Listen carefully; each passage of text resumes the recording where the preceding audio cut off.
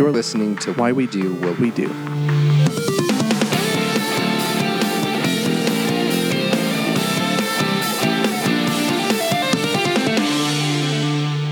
All right, this is Abraham. And this is Shane. So welcome to Why We Do What We Do. Your favorite consumable psychology podcast. All right, Shane, we need to just jump right into this because I have a story I'm very excited to tell you and audience tell you. And this is so far my favorite story that I've been able to tell. So I hope I do it justice. I don't want to overhype it too much, but I think it'll be fun. Okay. So let's set the stage for someone whose name is MacArthur Wheeler. And maybe you've already heard this story, maybe not, but it's a great name to begin with already. MacArthur Wheeler. Okay? Yeah. It's 1994, 1995, and we're in Pittsburgh, Pennsylvania. Great city. And yeah, great city. And we're going to imagine here that, so we've got little MacArthur. I'm not entirely sure how old he is at this point. He's probably in his mid-20s or so. And maybe he's got this older brother who is like communicating with people through these pieces of paper. And MacArthur's like, I'm going to find out what's going on here. So he grabs the piece of paper and it's completely blank. And he later learns that there was a hidden message on the piece of paper that was written in invisible ink. Now, I just made up all that stuff about his brother. I have no idea. But either way, he learned about this idea that messages can be hidden on piece of paper by writing them in lemon juice, right? Okay. You write them on lemon juice, and what happens is that the lemon juice just blends right into the paper. It looks like it's not even there.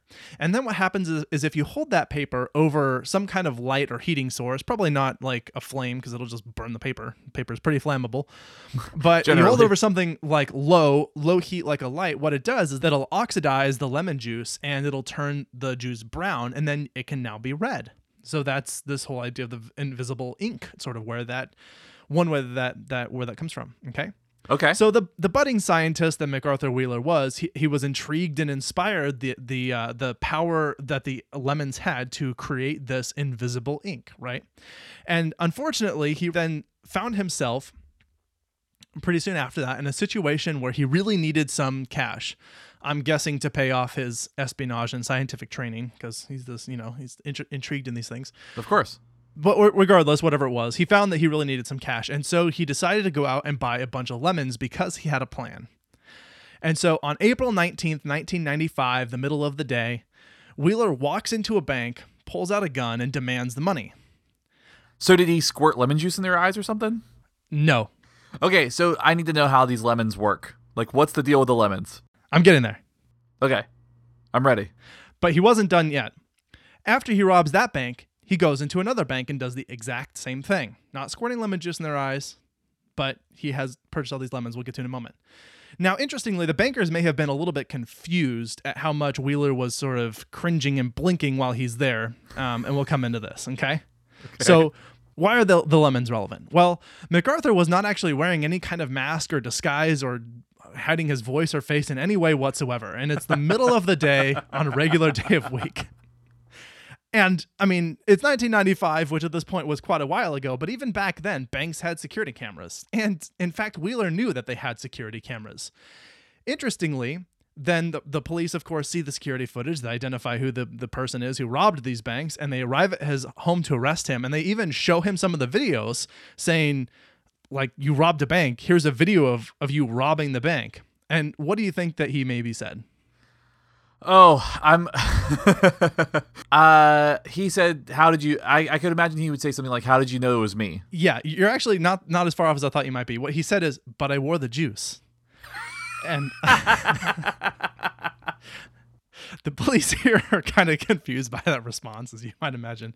You see, and you maybe figured this out as I was talking about it, MacArthur Wheeler reasoned that because this lemon juice can work to make invisible ink, it must be the properties of lemons that grant this invisibility.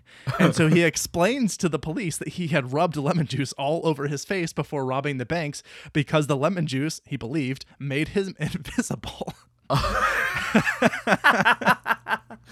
And that there was no way people could identify him, and the cameras wouldn't be able to see him because he would be invisible because he had lemon juice on his face. That is one of the best things I've ever heard. And so, of course, the very first thing they said is if he says, okay, I rubbed lemon juice on my face, then the cops sort of thought maybe he's on drugs or maybe he's drunk or something, not totally sure. No, he was not. He was just that wrong. He apparently even said that he had tested it by taking a picture of himself with lemon juice on his face and claimed that he couldn't see himself in the picture. Really? Which leads me to speculate a little bit in terms of what may have happened here, that could have been the effect. My first guess is that he actually had the camera pointed away from him. And so that when he took the picture and he wasn't in it, it's because the camera wasn't pointed at him at all. My second guess is that he did point the camera toward him, but pointed it so far out of the way that he couldn't actually see himself. And my third guess, I don't actually even know what else could be another option here. Those are the only two that make any sense. That's amazing. I know. Now, hilariously, he even, and as I mentioned before, he reported that the lemon juice had made the robberies difficult because the lemon juice had been getting in his eyes and he was stinging his eyes as he was trying to rob them. That's why he was blinking. Exactly. That's why he was blinking and cringing. Oh my God. That's one of the best things I've ever heard. Like, legitimately. So how does he explain lemonade? I know, right? And I also was thinking... I'm like, do you really believe that you're the first person in all of human history? If this had been true, let's say lemons actually make you invisible. You're the first person in human history to figure this out and try and use it for nefarious reasons. Like, wouldn't armies be like growing lemon orchards in like gigantic acres to cover their soldiers in lemon juice so that they could like go sneak onto territory? Like, who wouldn't have capitalized on this if that was a thing? Yeah, soldiers from Florida would have been unstoppable. There's so much citrus here. Those Floridian soldiers, that's right. Yeah, maybe it's just citrus generally speaking. Maybe even eating it makes you invisible. I don't know. So that's amazing. All right. So anyway, yeah, I just had to share that story. And this is actually going to factor in even more relevant when we start talking about what we're talking about today, which I haven't announced yet, but we're going to get to in just a moment. First, moving on from the exciting story that we just told, Shane, how good of a driver do you think you are compared to other drivers? I think I'm a pretty good driver. Like, I think it depends on your definition of good. I would argue that I'm a very safe driver. Okay, fair enough. Did you know that I'm giving you the statistics a little bit wrong here, but it's something like 90% of people believe that they're better drivers than 90% of people? That's amazing. So 90% of people think they're in the top 10% of good drivers. Yes. Okay. That have been surveyed. That is to say that people kind of radically overestimate how good of a driver they really are, right? Yeah. And I have a story about myself as well. I think the theme is starting to become a little bit more clear here as we're going through this. But when I was learning to play the drums, I remember thinking that I was the greatest thing ever at it. And then I started listening to really, really good drummers. And I started learning really, really difficult music and discovered I'm not that good at playing the drums, at least when I was picking up. And I certainly got a lot better, but certainly am not in like the top 10 drummers of all time. I just, I got proficient enough that I could play the drums well and would be able to navigate them like anybody who spent a lot of time learning to play the drums. And then another example for myself is coming right out of undergrad. I believed that I knew just about everything that there was to know in the field that I had studied in. Yeah. And then I went to graduate school and realized that I knew very, very little. And the longer I was in graduate school, the more I realized how little I really knew about the scope and depth of the field that I belong to. And I feel like I've heard this story from other people as well, that the more you know, the more you realize how little you know. And that's kind of a thing. There's so many good examples of this. If you look at Steve Carell's character on the American version of The Office, he plays Michael Scott. He's someone who often seems to think that he knows a lot about things and makes hilariously stupid mistakes because he thinks he knows too much. The character Jason on the show The Good Place is also someone who is portrayed as being incredibly stupid, but like they describe as having massively unearned confidence and just thinking that he knows a lot about what he's going to do. And he ends up... this is sort of a spoiler if you haven't seen the show, so skip ahead about 10 seconds. But he ends up dying because he locks himself in a safe while wearing a scuba mask, thinking that the scuba mask is going to help him breathe while he's in the safe, even though there's no air hole out of the safe or anything. And then there's the story I just mentioned about MacArthur Wheeler. There's this effect that people will speak with conviction, loudly, emotionally, and with authority and boisterous claims, unconcerned about how little they really know about something. And it turns out that this effect that I've been describing for the last 10 minutes and in great detail actually has a name. Interestingly, and this was just a coincidence, but this year just happens to be the 20-year anniversary of the publication of this effect. And I want to make sure, because we're talking about this, that we were careful to avoid sounding like we know too much about this for today's discussion, so that we avoid falling victim to the tendency to overestimate how much we really know about this. And this is called the Dunning-Kruger effect. Yes. So I feel like this, like being on this podcast, has made me realize how little I know. So thankfully, I'm self-aware enough to recognize that. But this effect is pretty interesting to see. Like, you see people really, really dig into stuff, and you're like, that is not even close to accurate. Yeah, absolutely. So this falls under a category of what might be called cognitive bias. And so this is essentially a thing that people often tend to do that is biased toward a particular, I guess, tendency that may or may not, well, in this case, is not accurate usually. When we talk about these types of cognitive biases, they tend to be something that is a mistake in a way of thinking, or sort of a logical error in one's thinking. And one of the foundational pieces about the Dunning-Kruger effect is another psychological process or bias called confirmation bias. And this is basically what it sounds like, okay? Essentially, the gist of this is that we can't possibly know everything in the world. So we learn about, we learn what we can, as much as we can, when we can, and we can be fairly selective in what we choose to learn, while still spending a lot of time and effort on that sliver of information that we chose to take on. Now, because of this, we can have the impression that we have really done our due diligence in learning about our topic of interest. And confirmation bias is when we then look for information that confirms our pre-existing beliefs, and we ignore or dismiss any information that contradicts our pre-existing beliefs, and we only recall in a way that allows us to feel more correct about those beliefs. And so the reason that these are related is because as we go about learning things, as I said, we're going to just we have to choose what we're going to learn. There are some things about which we can learn everything there is to know, but there are a lot of things that we can't. And so when we only choose those things that confirm the beliefs that we already have, then we are falling victim to that confirmation bias. A very clear example of this are the flat earthers. Oh, the flat earthers. Yeah. They have members all around the globe. Did you know that? That's right. Yeah, I remember you telling me that. And I had recently watched the documentary that is, at the time of this recording, on Netflix called Beyond the Curve, which is a great documentary.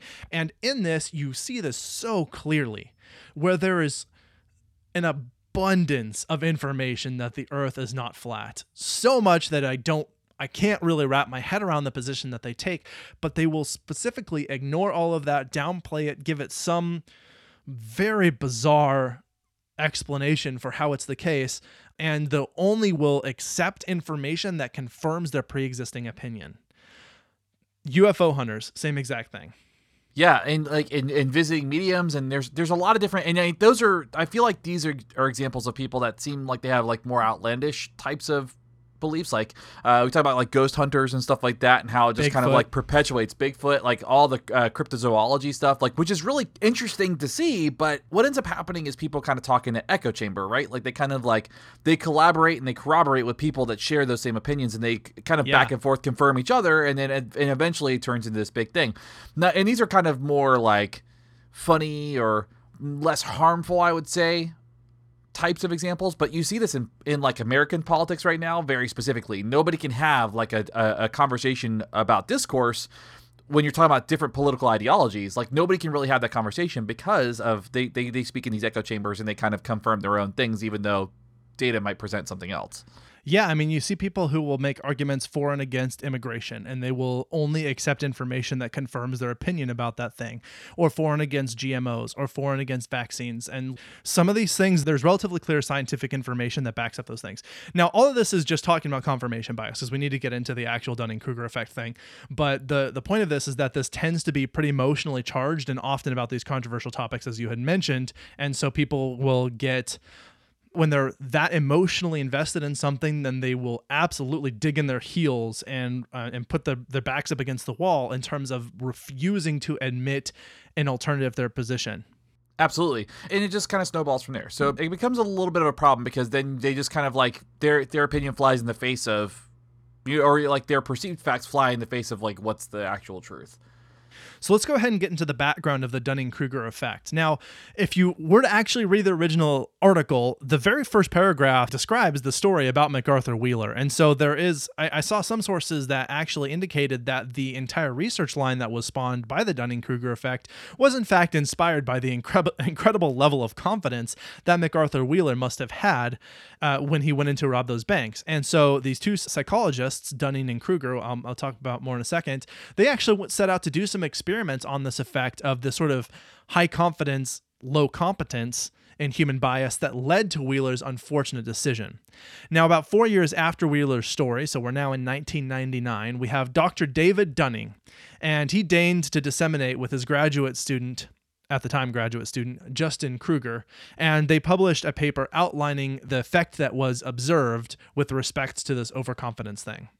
Yeah, and so this paper that they put out in 1999 was called Unskilled and Unaware of It, How Difficulties in Recognizing One's Own Incompetence Lead to Inflated Self-Assessments, which is just it's a great title. Isn't that so good? Like, that's so good. Scientific papers do not need to have these boring and dull titles like that. This is like one of the most highly cited publication ever, and it has this awesome title. So have you seen that thing in academia where you say Harry Potter and that's like a new movie, like Harry Potter and the Unskilled and Unaware of It, how difficult, like this one doesn't fit as well, but some of them do, and you're like, oh, that's good.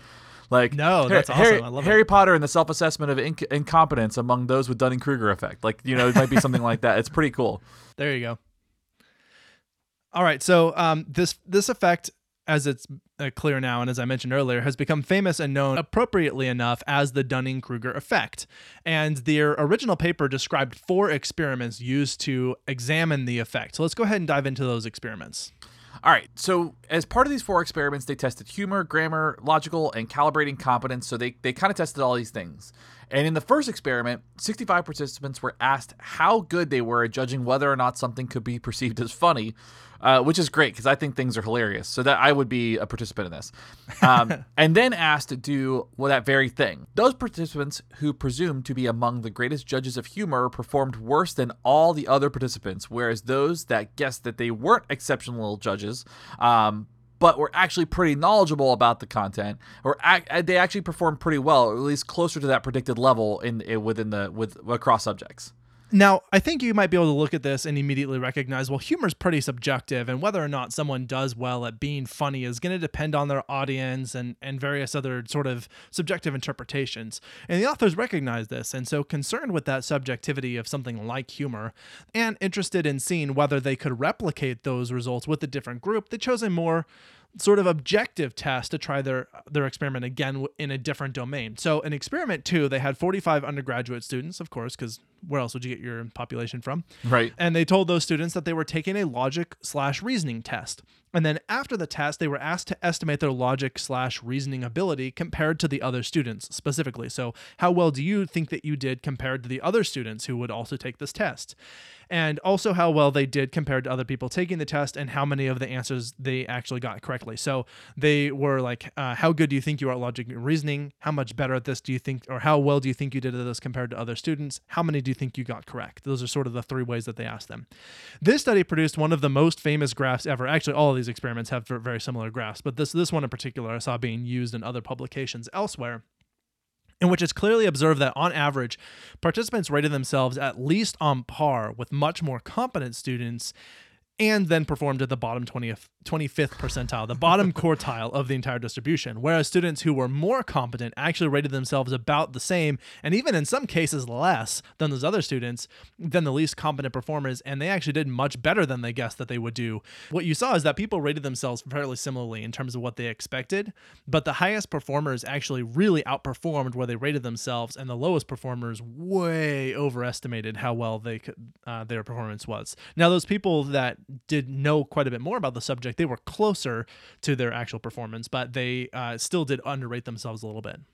I love that it just speaks to the idea that, like, besides the fact that people overestimate their competence, that there are people who are competent that way underestimate it too. Like, I like that there's that other side of the coin. Like, yeah. I think that's pretty interesting. I feel like, I feel like that's probably where maybe the discussion around imposter syndrome gets sparked a little bit. Like, ooh, I like that. So, So experiment 3 followed basically the same format, and this time with 84 undergrad participants. So they had a pretty big pool of undergrads. That's great. Right?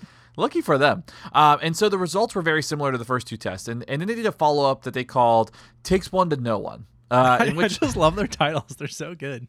I love that they're they're just very human scientists. That's so great. Yeah. So in the Takes One to Know One follow-up, what they did was they asked the lowest and highest performing students to grade these tests from other students by answering how many they thought the other students had answered correctly. So that's so good. Right? Isn't that clever? And then they received their own tests back and were asked to guess how well they performed relative to the test they had graded. So this one's just getting at a little bit deeper dive on how people would rate themselves in comparison to others and giving them sort of another way of looking at it when they not only do they just guess how well they perform, but they actually look at other performance and then try and guess how well they perform. Okay, this is such a deep dive on this. So great. So the low performers increased their perceived performance of themselves on average, unable to recognize their own weaknesses, and became even less accurate at gauging their abilities. So they found that those people who are low performers were still not able to recognize their own weaknesses. Well, and they almost doubled down on it too. So they went from they already thought that they were pretty hot stuff. Then they looked at everyone else's tests. Incidentally, some of those tests where people did much better than they did. And then they're like, wow, I really am a genius. And thought that they were even better after that, even though these were these in the bottom 25th percentile performance wise.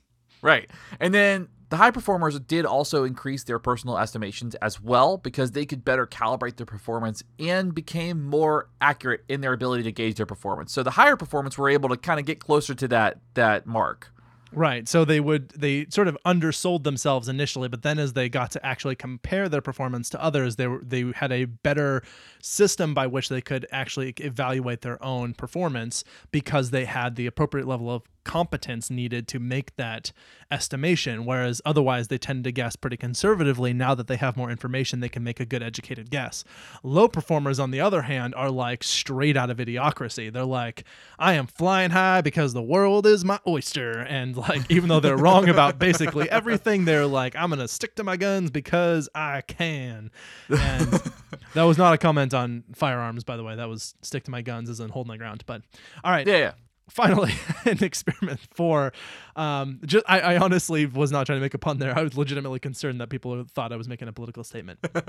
Anyway, in experiment 4, this was essentially another type of logic test. This time they got up to 140 undergraduate students and basically had the same results as before. So essentially they replicated this 3 times. They got 4 different studies showing about the same thing with respect to those people who, when they had a high level of confidence, they would vastly overestimate how well they actually were at performing. Dunning said, quote, ignorant people do not recognize, cannot recognize just how incompetent they are, end quote. And so he's sort of encapsulating the effects here. He also had a few more quotes I really liked that I'm actually not sure that these were all from the article. I found these in various places and I just kind of grabbed them as I saw them because they all were so good. Another quote, and his name was Dr. David Dunning, again, just to make sure people are out there. He said, quote, what's curious is that, in many cases, incompetence does not leave people disoriented, perplexed, or cautious. Instead, the incompetent are often blessed with an inappropriate confidence, buoyed by something that feels to them like knowledge. End quote. Isn't that so good? I love how it's basically just saying stupid people. I shouldn't say stupid. They're not stupid because these could be smart people. They just are. Right. So let me rephrase that. People that literally don't know about a particular bit of information will lean so heavily into something that they feel like is knowledge, that they feel like they know it. They lean so hard into it that they're not nah, maybe I don't know. I had an idea for a shirt for Why We Do What We Do that looked like a multiple choice test, and it was they answered almost every question, and one of the options was it feels right, and it was incorrect. That's not. And that's a lot of what this is. Right. Yeah, exactly. You'll have those people who it makes logical or an intuitive sense, or it feels right to me. It has that truthiness thing to it to have it be this way. So I'm going to lean into this full tilt and really hold my ground. And although the study was not designed to show this one effect specifically, the effect that I'm about to say is that what often happens is that when someone declares a position on something, they will often find themselves compelled to defend that position tooth and nail, even though they have no reason to believe that position is a legitimate one.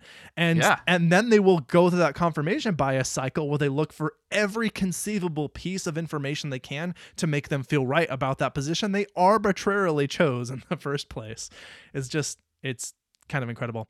Yeah, and I slipped up before, this is not stupid people. They can be very incredibly smart people. And so he actually has a quote specific to that. So he goes on to say, quote, "An ignorant mind is precisely not a spotless, empty vessel, but one that's filled with the clutter of irrelevant or misleading life experiences, theories, facts, intuitions, strategies, algorithms, heuristics, metaphors, and hunches that regrettably have the look and feel of useful and accurate knowledge." So essentially what he's saying is there's all this information that sounds good, it feels right, and they're not people that are dumb. They're taking that information, they're synthesizing that information that they have and turning it into an argument or a position that's not quite accurate. And I mean, that almost feels like politics in a nutshell to me. Like this is where people will get on major controversial topics, and they will have a lot of quote unquote information about that topic. And again, as you said, it's not, and as he said, it's not that they're stupid, and it's not that their mind is empty. It's that it is filled with the wrong stuff. And being filled with the wrong stuff has the impression of being well informed, but it's not it's informed in a way, but it's not well informed. It's not meaningfully informed. It's not accurately informed even. Yes, exactly. So another thing that's part of that is it becomes so well formed that it becomes almost static, and that's part of the issue too. Yeah. Is it's with new facts and new information, people don't budge on their position. So when they create these ideas or when they create this like body of knowledge, it doesn't move, and that's part of the problem with this too. Is it's less about how people kind of come into all this, but more about how when they dig their heels in, they don't get out of it. Yeah, I mean, so one way to summarize this, and I'm not actually pulling this from the source material, I made this up, but one thing that the theme that really occurred to me as I was looking through this research is to summarize this by saying that people don't know what they don't know. It's when you don't have a frame of reference for this, then you don't know that you don't have a frame of reference for this. And there is potentially a world's worth of knowledge of things that you don't even know that you don't know. Like an example of this, I have frequently heard people talk about the field of study that I went into. And someone even specifically said to me, how is there a whole degree that you can get on that? How is there more than like a class worth or even like a day of a class worth of subject for that material? And it's because they're so oblivious to the things that they to which they've had so little exposure, and apparently believe that their experiences have encompassed the vast majority of the human experience that one can have, that they don't even know that is something that they don't know that they're missing.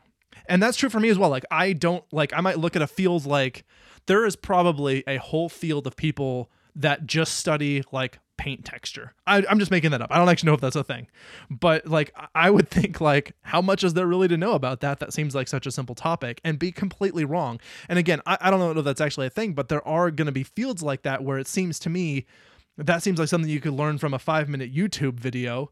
And actually there are people who will spend years researching and studying and learning everything there is to know about that subject, and I wouldn't even know that was something I was missing. Yeah, when I started studying in my doctoral program, they basically said that you develop this level of knowledge that you get a very specific understanding about a very specific topic to such a fine point that you end up being the only person in the world that really understands that topic to that depth. I mean, you're talking about 7 billion people, and you're the person that knows about that particular topic. Like when you do your dissertation, you are the expert on that topic at that point in time. And even then, you're not even really the expert. Yeah. And there's still plenty to learn about that particular pinpoint of study. Right. So yeah, I mean, this is just, there is a little bit of hubris in here in thinking that whoever it is, and it could be me or you or anybody, where you sort of think, well, I've learned enough about the world that I know all the things, at least generally the categories of things that there are to know. And so part of the point of this is really just to illuminate, like, be open and willing to acknowledge the fact that there might be things out there that you don't know that you're missing. Yeah, I mean, and I think that's perfectly appropriate. So that's kind of the thing about all this, is it's not just those stupid people who fall victim to this. Like, we're all pretty good at a small handful of things, right? We all have our own experience. I think Bill Nye says specifically, you can learn something new from every person that you meet. Like, I think that's one of the best things I've ever heard. Like, I love that. And it's really great because every person you meet is pretty good at a small handful of things. And we are good at calibrating ourselves with respect to those things. Like, we can kind of understand where we're at. But ultimately what's going to happen is that we're not going to be an expert in many other things. Like, I'm not, like, I play bass guitar. I've been playing for 20 years now. I'm not anywhere near being an expert, and I've been playing for most of my life. And not as good as Flea. I'm not, and I'm never going to be as good as Flea. That's absurd to think. Like, that is a stretch goal, if you will. This never going to contact that Meta reference. Yeah, you like that? So every brilliant, incomprehensibly genius erudite will lack some knowledge about something and will fail to know what they don't know about whatever subject they are not an expert in. Everybody, all of us have this. We cannot possibly know all of the things.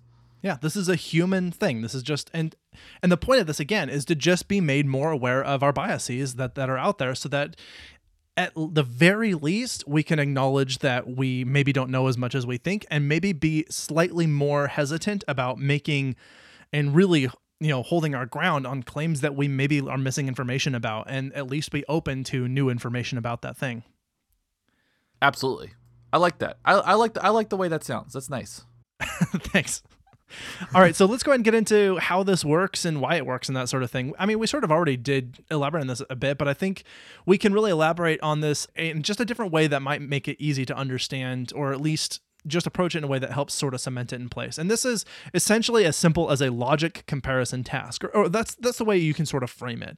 And so let me say a little bit more about that.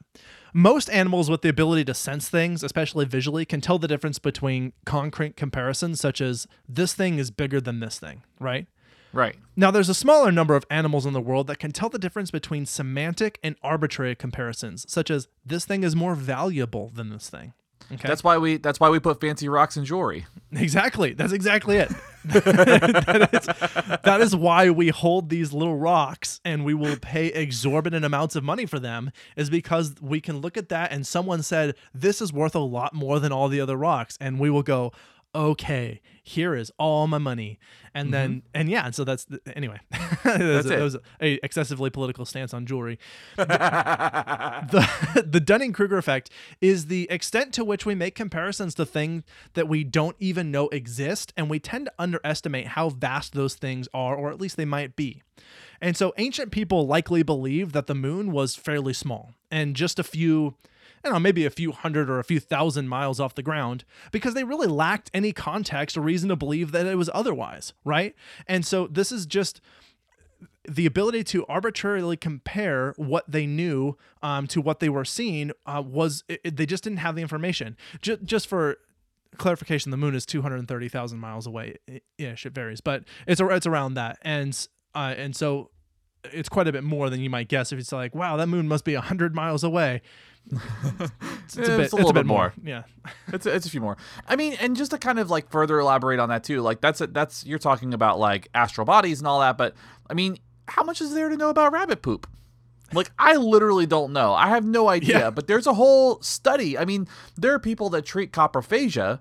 Like, there are people that they're experts in poop, and they're experts in specific types of poop. Yeah. There's probably a lot more to know about this than immediately seems to make sense. Right, absolutely.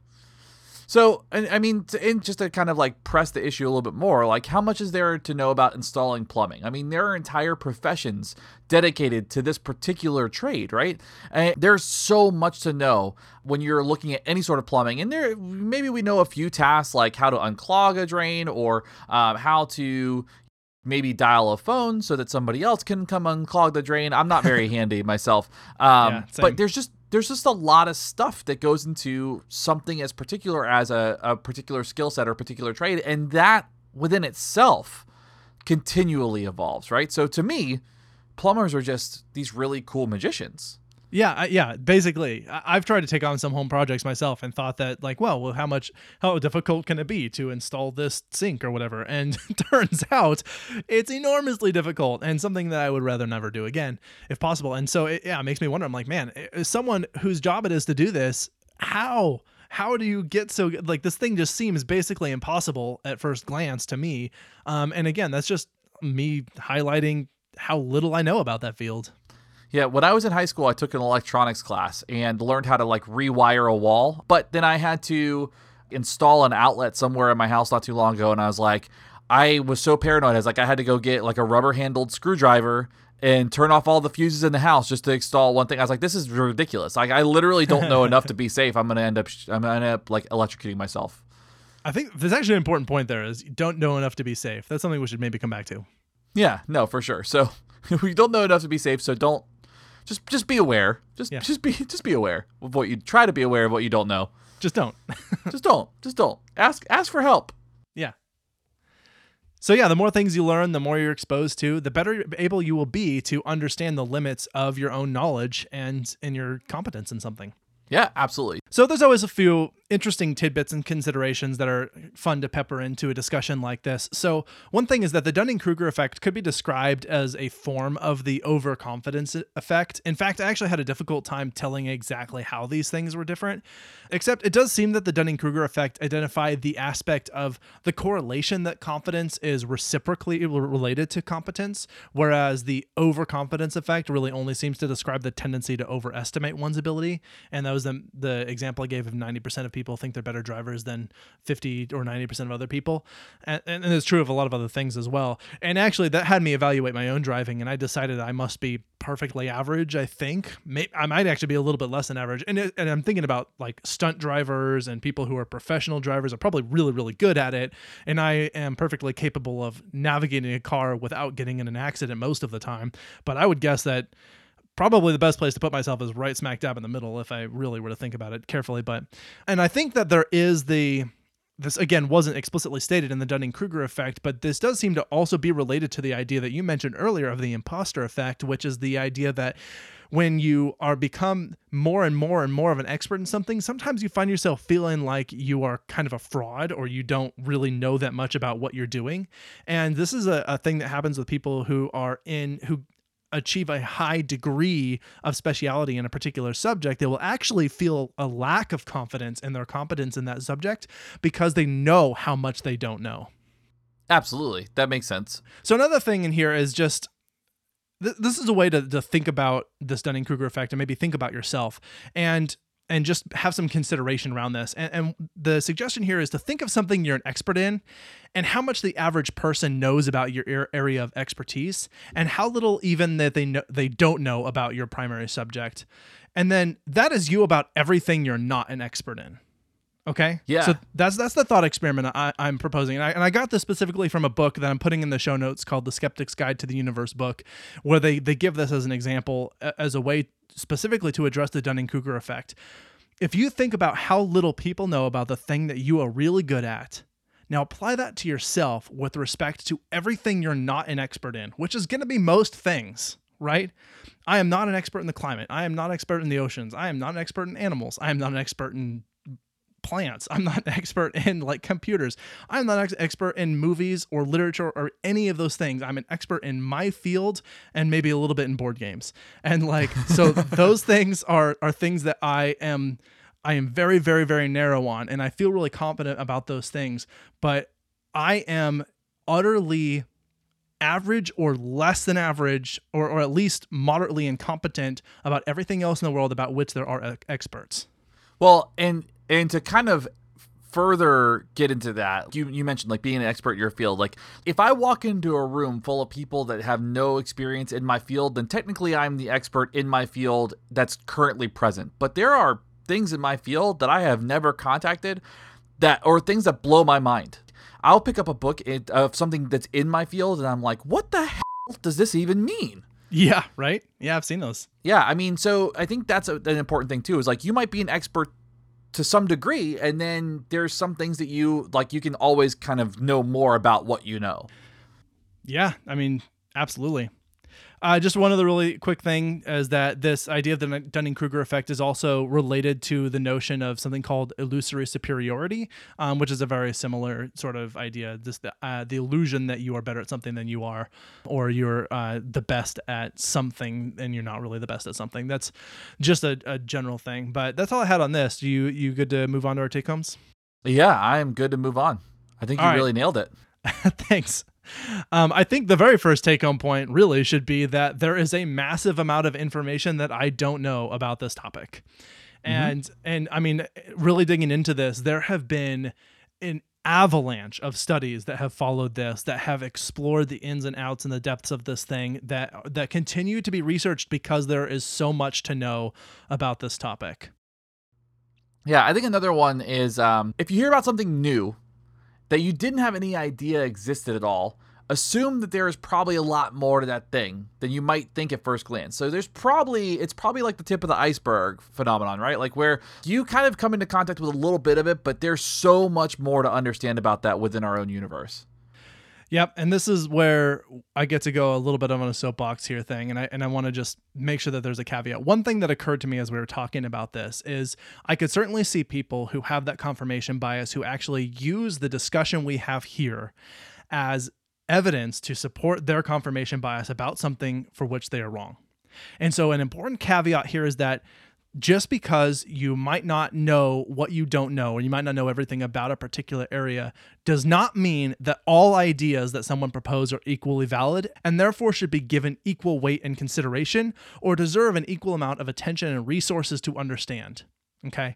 And furthermore, there are people who will gleefully disseminate completely incorrect information, knowing it's incorrect, that makes it appear as though their argument is supported, even though they just made up that information. So, here are some very basic things. Homeopathy is not medicine. The earth is round. It was not created 5,000 to 7,000 years ago. The earth is not hollow. Humans have landed on the moon. Drinking boiling water is fatal. Chelation can kill you if you don't need it. Vaccines do not cause autism or other neurological diseases. There are not human spirits floating around as ghosts. The Good Place is, or was at the time of wherever you hear this, an amazing TV show. There is no such thing as Bigfoot or the Loch Ness Monster, and the pyramids in the Easter Island were not built by aliens. These are just things. And just because I say that, and I'm not an expert in those things, does not mean that the alternative hypothesis is actually a tenable, reasonable place to be. It often does not make any conceptual sense, and there is often little or no evidence behind it. Okay. It's just, I want to make sure that we really do point out that just because I say I might not be an expert in homeopathy, therefore that is equally valid as a consideration of medicine, is knowing as much as I do about it, which again isn't everything, is enough to know that there's nothing there. So I like Fire Abraham. That was good. That's right. You spit hot fire. It's good. I did. My microphone melted. Yeah. Also, I fully support everything you just said. So I endorse that. So if we were politicians and running partners, I would absolutely be like, yeah, what he said. So thanks. So just displaying humility to look like you're avoiding this effect does not mean your opinion is justified. So again, going back and saying like, well, I don't know, but maybe vaccines cause all the autism. Like if you're kind of going from that route of like, I don't know at all, but this is kind of what it is. It doesn't really give your opinion any sort of, it doesn't hold any water. Like it does, just because you're being modest about a situation or a particular subject doesn't mean that your opinion is still valid about it. There still needs to be some evidence and support for what you're saying. Right. I mean, the point is that armed with the information that you might be overestimating your ability or knowledge about something, consider questioning how well you really know that thing and try and find conflicting data and learn how and where you might be wrong. Like that's essentially the scientific process, is to find where do things not work? Where do they break down? Where is information incorrect? What are considerations that haven't actually been included in the research so far? And figure out how to better understand the world by breaking down the assumptions that we have coming into it. So I guess one of the big take-homes is if by the end of this episode you're finding yourself questioning what you believe or what you know, then I think that we've done a pretty good job. Yeah. as a general rule, I'd recommend that you assume that anything you don't know about or you aren't an expert in, that there is something for you to learn about that subject. And also keeping in mind that caveat that like it should fit within the parameters of general understanding about how the universe works. Agreed. All right, I have a couple of really cool quotes to close us out, if you don't mind. Yeah, let's do it. So the first one is, quote, "The greatest enemy of knowledge is not ignorance, it's the illusion of knowledge," end quote. And I don't know the source of that one. I think the source is unknown. I'm not sure. Can I do the Charles Bukowski one? Because I have a Charles Bukowski tattoo. Yeah, man. Another one would be, the problem with the world is that the intelligent people are full of doubt while the stupid are full of confidence. And that's either by Charles Bukowski or Bertrand Russell. It's hard to find and pin down which one both said that. From various sources. And yeah, I don't know. It was interesting. And then the last one is, quote, "Ignorance more frequently begets confidence than does knowledge," end quote. And that was by Charles Darwin, the well-known Charles Darwin, you might say. Thank you, Charles Darwin. Famously Yeah. studied Charles Darwin. So, cool. All right. Very good. I feel good about that. Awesome, man. So hopefully, so now I know, I don't know what I don't know, and now I'm afraid that what I know is not enough. Great. Well, hopefully it didn't leave you in any sort of existential crisis, but go out and learn about the world, you know? That'd be my command to myself and you and everyone else. Yeah, I agree with that. I like that. That's a good charge. Command, request, maybe, I don't know. My suggestion, Recommendation. All right, well, that was a lot of fun. Thank you so much for recording with me. Let's course. go ahead and wrap it up there. All right, sounds good. This is Abraham. This is Shane. We're out. See ya.